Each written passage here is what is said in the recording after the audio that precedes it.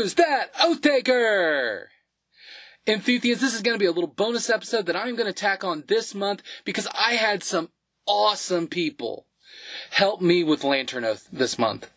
And I want to give them a personal shout out. The first shout out we're going to do this month is going to be our Green Lantern and F Sharp Bell shout out people, Dallas and Celeste Mora of Geek Devotions. If you're not familiar with Geek Devotions, they are a YouTube channel, podcast, Twitch stream that his whole goal is letting people know that they are loved. Every Friday, they produce a YouTube video that takes basically what we do here at the Enthusiast Podcast, lets people know that they're loved, and shares a little bit of God's truth using pop culture. They use a lot more pop culture references.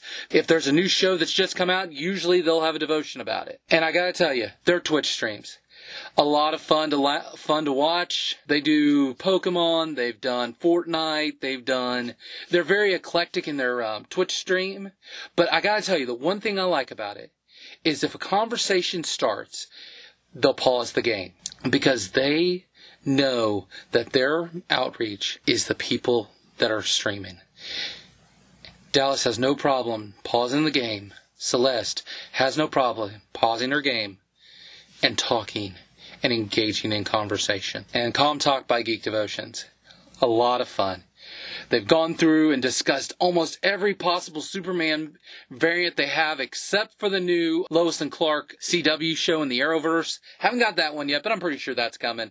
Combined with, recently they've started doing some music reviews with John Haryu and Steve McDonough on the Primitive Rhythm Machine. A lot of fun on that. And if you're looking for family-friendly comics, B's views and reviews are a must listen.